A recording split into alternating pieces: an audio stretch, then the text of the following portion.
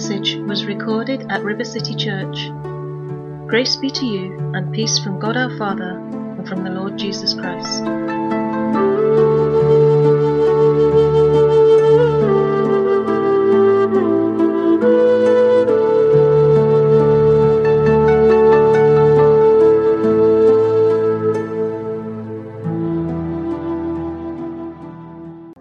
Well, hi folks, and I'm sure that by now we're all really looking forward to being able to travel again into the countryside, either head to the beach or head to the hills. None of us like to be cooped up. It seems we were designed for freedom, and there's certainly something in us that innately knows that we belong to a higher realm. I mean, from the time we're born, man finds himself in a struggle to ascend, to rise up, either out of poverty into wealth, or out of ignorance into knowledge, or rise up out of obscurity into significance and influence. Perhaps that is why we're forever climbing mountains. I mean, from ancient times, mountaintops were places people went to meet with God, to try to get closer to Him. Even throughout the Scriptures, mountaintops are recorded again and again as places of encounter between God and man. I have some good news for you today. Since the coming of the Holy Spirit, you don't need to climb a mountain to meet God, because the view, the perspective, the Holy Spirit enables you to live from is so much higher than any mountain. To be born of the Spirit is to be born from above, that we may think from above. And today we're going to look at why that is so important. I want to show you from God's Word that those who think from above can speak from above. Words that bring the kingdom of heaven, the kingdom of the Son, onto the earth. Once again today, some of the things I'm going to say may sound over the top. But when it comes to expressing Christ's mind, His perspective of His body, the church, if our thoughts are not as over the top as the heavens are above the earth, then we're not speaking the mind of God. I really believe that the greatest need of the church right now is to awaken to the enormity of what Christ has done and what that means for who we are and whose we are. So much teaching in the church for generations has been earthly minded. That is based on a merely natural view of our lives. Unfortunately, as long as we keep thinking of ourselves as mere earthly men and women, trying our best to behave more like Jesus, then that is how we will live, as mere men. For as a man thinks in his heart, so he is. Proverbs 23:7. But we live that way to the astonishment of angels and the heavenly realm, who all see that God did not become man to improve our behavior, but to change our very being, our very nature, that we could rightly be called children of God, because we have been born of His Spirit, born from above, that we may think from above. The biggest problem in the church today is that multitudes of believers think more from below than from above. What is it to think from below? It is to think of yourself as from the earthly realm rather than the heavenly realm. It is to think of yourself as a child of the flesh rather than a child of the Spirit. It is to think of yourself as a sinner rather than a saint. Unfortunately, that is not just a problem for the church. It is a problem for the world, because God doesn't have a plan B. His answer to the needs of this world remains the coming of His kingdom on earth as it is in heaven. His chosen vessel for that move remains His Spirit-filled body, a people living on earth, but filled enough with His Spirit to have their minds set in the heavenly realm. Now, what does that look like? It looks like a people so in communion with the Spirit of God that they're thinking the thoughts of God.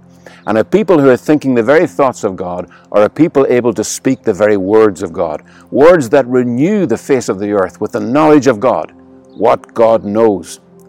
Body of Christ, we were born from above in order to think from above, to draw our identity, our life from above, where Christ, who is our life, who is our head, now is.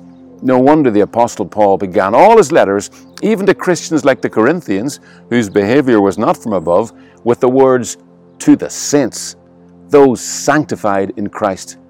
We're going to see today that Paul, like Jesus, didn't waste his time speaking to men after the flesh, according to their low opinion of themselves. Rather, his words, inspired by the Spirit of God, always called them upwards in Christ, to think from above, to think God's thoughts and who they were, for he knew that as a man thinks in his heart, so he is. Right now, there's a lot of talk about how the church has changed due to this pandemic and what church will look like in the days to come. How will our model of doing church change? I really believe that the real question is not how, but who. How we'll be doing church is not as important as who will be doing church. Believers thinking from below or believers thinking from above. The words of the first will keep you grounded. They bring you down to earth with a bump. They speak words that are reasonable, rational, and respectable. But the words of the second will call you upwards in Christ. They will be words that sound to the earthly mind totally unreasonable and irrational. But they will give your soul wings. For under such words you will find yourself rising to think from God's heavenly perspective on your life. Believer, church, we were born from above to think from above. Only by thinking the thoughts of God can we speak the words of God, and only His words, spoken into the earth, bring the kingdom of heaven into the lives of men. No wonder the scriptures tell us that in fact the whole of creation is longing for the manifestation of the sons of God, for the church to grow up into the fullness of all we were destined to be, sons who have grown up into the head, the mind of Christ. I really believe that when believers awaken to grow up into the reality of their union with Christ, then we live holier by accident than we ever can by religious striving. That's because of a truth that we have come back to many times over this last 11 weeks. Out of your heart flows your life. You cannot live beyond the borders of what you believe. A person will always behave as whom they believe themselves to be. I'll say that again. A person will always behave as whom they believe themselves to be. Do you know what that means? It means that despite the incarnation of God in flesh, His perfect life, atoning death, His resurrection, His ascension, the pouring out of His Spirit, His union with His body, the joining of His Spirit to yours, that even after all that, if you as a Christian still believe that you're just a poor sinner saved by grace, then that is exactly how you will live, as a poor sinner. For as a man thinks in his heart, so he is.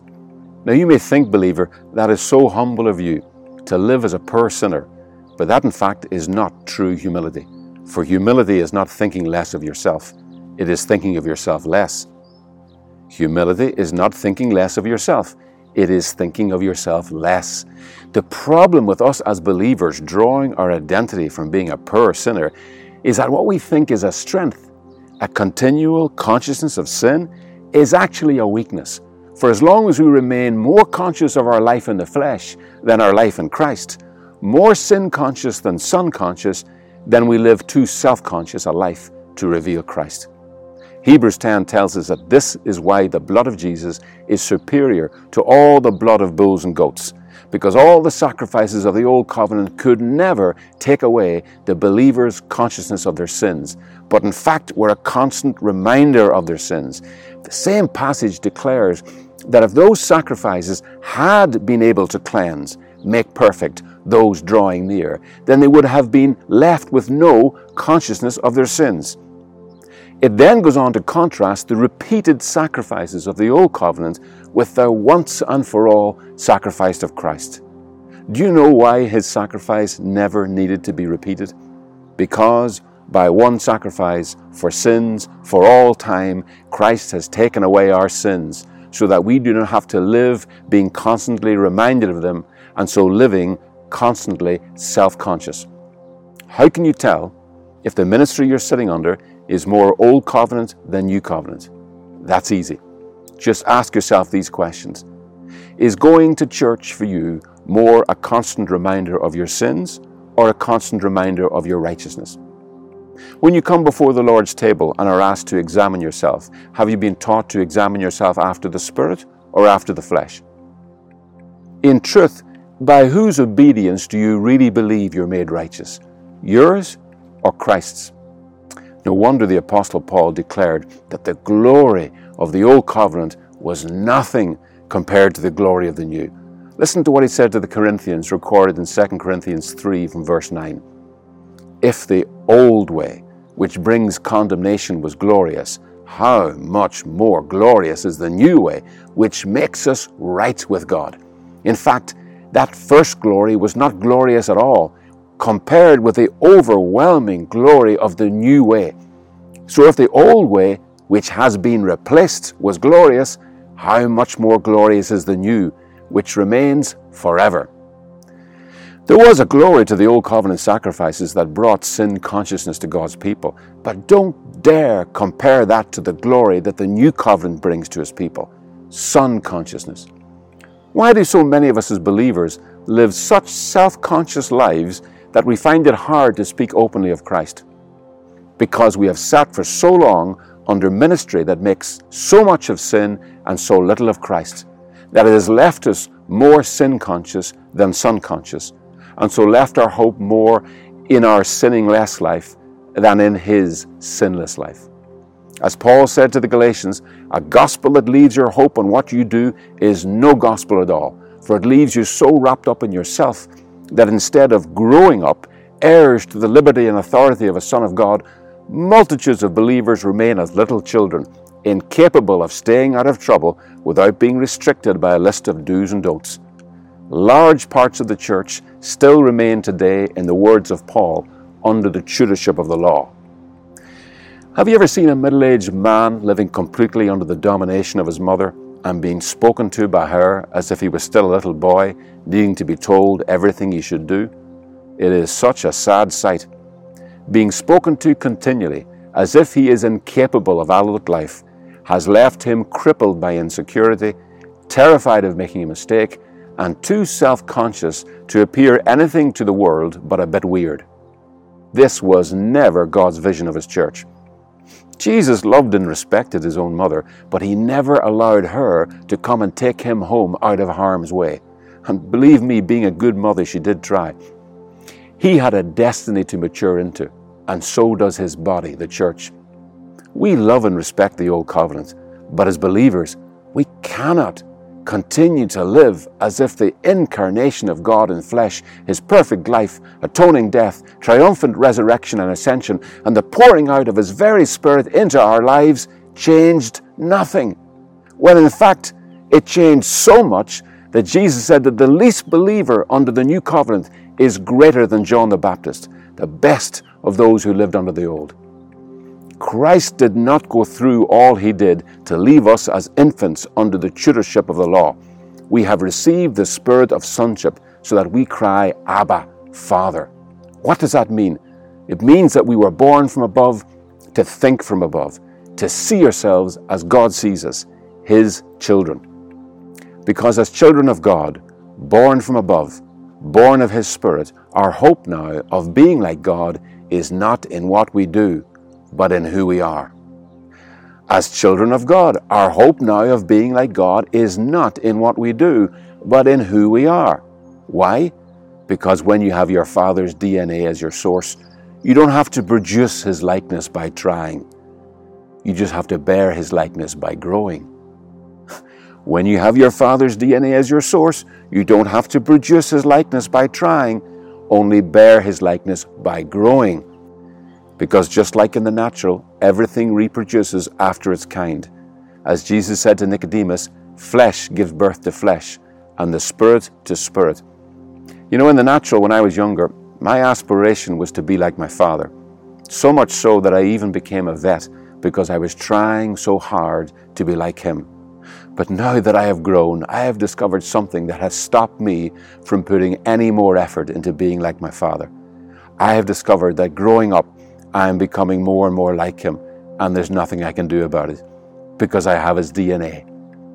Christian, don't you know that you are the very temple of the Holy Spirit? You don't just have DNA in you, you have the creator of DNA in you, the very Spirit of God. Now all you have to do to bear the likeness of God is to grow in the Spirit. Listen to the last recorded words we have of the Apostle Peter. Church, do not fall into error, but grow in the grace and knowledge of our Lord Jesus Christ. Now, I'm sorry if this upsets you, but it has to be said. The biggest source of error in the church is not growing in the grace and knowledge of our Lord Jesus Christ. Not growing in intimacy with the heart of the Father always always leads to error. That has been a recurring phenomenon in the church down through the centuries.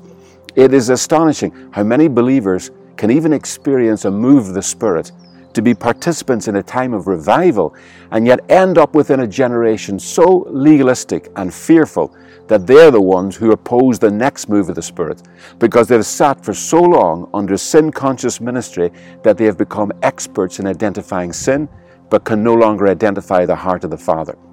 Jesus describes such believers as blind guides who swallow camels in their attempt to strain out a gnat, a fly. Perhaps you've even seen this happen when someone comes to church for the first time and a so-called mature Christian points out to them something about their lifestyle or their language or their dress that they consider inappropriate for a church, and the person never comes back. The gift of camel swallowing is not a gift of the Spirit, but it is prevalent in church environments where a gospel is preached that causes people, in the words of the Apostle Peter, to become short-sighted to the point of blindness because they have forgotten what Christ has done about sin. The biggest source of error in the church is not growing in the grace and knowledge of our Lord Jesus Christ. In the natural man, the biggest reason for lack of growth is poor diet. It's the same in the Spirit. The biggest reason for that lack of growth in the grace and knowledge of our Lord Jesus Christ in the church is the diet she is being fed, the gospel she is partaking of. If the church ministry we've been sitting under for years has never matured us into the love and liberty and authority of our sonship in Christ, it is because that ministry has left us so self-conscious that, like the man who buried his talents, we're too afraid to operate in the liberty God has given us for fear of being wrong. Just look how prevalent the fear of being wrong has become in the church. It's so sad to see the number of ministries and believers on social media who have lived for so long on a diet of fear that they end up now seeing nothing wrong with joining a virtual online stoning of some person or group whom they disagree with, in the name of Him who died for those same people. Now, I've been speaking this morning to the church, although I've said in the weeks past I'm quite confident the power of the Spirit to open the heart, the understanding of anyone listening to this message, but I've been speaking to the church about sin consciousness because I honestly think that much of the church sees sin consciousness as of more importance than son consciousness. Now, church, I know what you're thinking. You're thinking, Phelim, that sounds like you're minimizing the seriousness of sin. You need to keep reminding believers what God thinks of sin. Okay then. If that's what you want, here goes.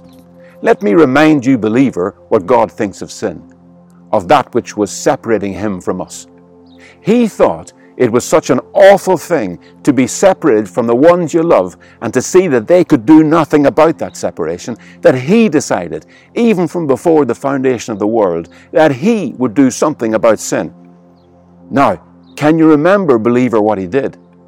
Why is that such an important question? Because to every person, believer and unbeliever, listening to this message, I can say the same thing. In the same way that the root of a tree is what determines the branches, your life today, the life you're leading, is the direct result of what you are believing He did. In other words, whether you're believing the gospel that heaven believes. If you are believing that Christ, by one sacrifice for sins forever, has made an end forever to sacrifices for sins, and being God has done such a perfect work that He has now sat down and isn't even thinking about your sins because He's put them out of His mind forever. In other words, if you're believing in Hebrews 10, 1-14, if you're believing that, then you are allowing the mind of Christ on you to be your mind on you. And as a man thinks in his heart, so he is. If you're now believing that your sins do not separate you from God, then you are now living in the peace of God, the irene of God, the being set at one of God. So because God has always known that as a man thinks, so he is, because He made us that way, His way of you and I being restored to Him and His likeness was always to give us His thoughts, His truth about us, so that we can live from His truth about us, what He has done, and not this world's truth about us, what we have done. We were born from above in order to think from above. This world's truth about us, what the Bible calls the spirit of this world, is that you and I can save ourselves if we're willing to sacrifice enough. Does that sound strangely familiar? If it does, is because the spirit of the world so influences the church of every generation that for many earthly-minded believers, that is the gospel. God saves those who sacrifice enough. In other words, God saves you on the basis of your life, not His. God saves you on the basis of your sinning less life, not His sinless life. In other words, it is you and your life that qualifies you to partake of God's life. That is not the mind of God on you. His mind on you is that it is the Father who has qualified you and delivered you from the power of darkness and transferred you into the kingdom of His Son, in whom you now have, through the power of His blood, the forgiveness of sins. His mind on you, believer, is that you died to that old separated from God by your sins life, and your life is now hidden with Christ in God. Hebrews 10 tells us that under the old covenant, the blood of bulls and goats covered the sins of God's people. But that is not what Jesus' blood does. If you think that all Jesus' blood does is cover over your sins and the root of your sins, you're disconnected from God life, so that outwardly you look presentable, but underneath you remain at your root the same old sinner, then you have underestimated the power of the blood of Jesus. For Christ didn't come to deal with the branches, He came to take an axe to the root. For as every good gardener knows, if you don't deal with the root of something, then no matter how many times you cover it up, it will keep growing back again and again. Church ministry that does not bring believers into a revelation of their righteousness never deals with the root of their behavior issues. It only ever trims the hedge. If the blood that atones for your sins does not deal with the root of your sins, your separation from God, then that blood will have to be applied again and again. Jesus had no time for any work that was only interested in changing behavior, the outer appearance of a life, but did not change the fundamental nature of that life. That's why to the religious at that time, Jesus pictured their lives as like whitewashed tombs, looking clean on the outside, but inside full of rotten flesh. He described their religion as cleaning the outside of the cup. Listen to His words from Matthew 23. Woe to you, scribes and Pharisees, hypocrites, for you cleanse the outside of the cup and dish, but inside they're full of extortion and self-indulgence. Blind Pharisee, first cleanse the inside of the cup and dish, that the outside of them may be clean also. Notice carefully Jesus' words there. He didn't say, first clean the inside of the vessel and then clean the outside of the vessel. He said, first clean the inside of the vessel, that the outside of them may be clean also. You see, change the root and the branches will change. Change the root and the branches will change. Old covenant ministry can never bring true lasting change to your life, because in refusing to see you as righteous, it can never speak to you as God now sees you. And the only thing in all of creation that has the power to transform your life is the testimony of Jesus about you. Words from above, what the Bible calls the spirit of prophecy. Out of your heart flows your life. So church, what are you believing in your heart about who you are because of what Christ has done? Church, what do you see? Do you see what the Holy Spirit sees? Do you see what your life as a believer looks like to God? This is why we have been given the Holy Spirit, to open the eyes of our heart, that we may perceive ourselves, start to see ourselves with the eyes of Christ, to think of ourselves with the mind of Christ. His mind in us is not that He has stuck new branches onto an old root. His mind in us is that the old root, our separated from God life, was put to death on that cross, so that now we can live an entirely new life, a resurrected life that triumphs over sin and death as light always triumphs over darkness.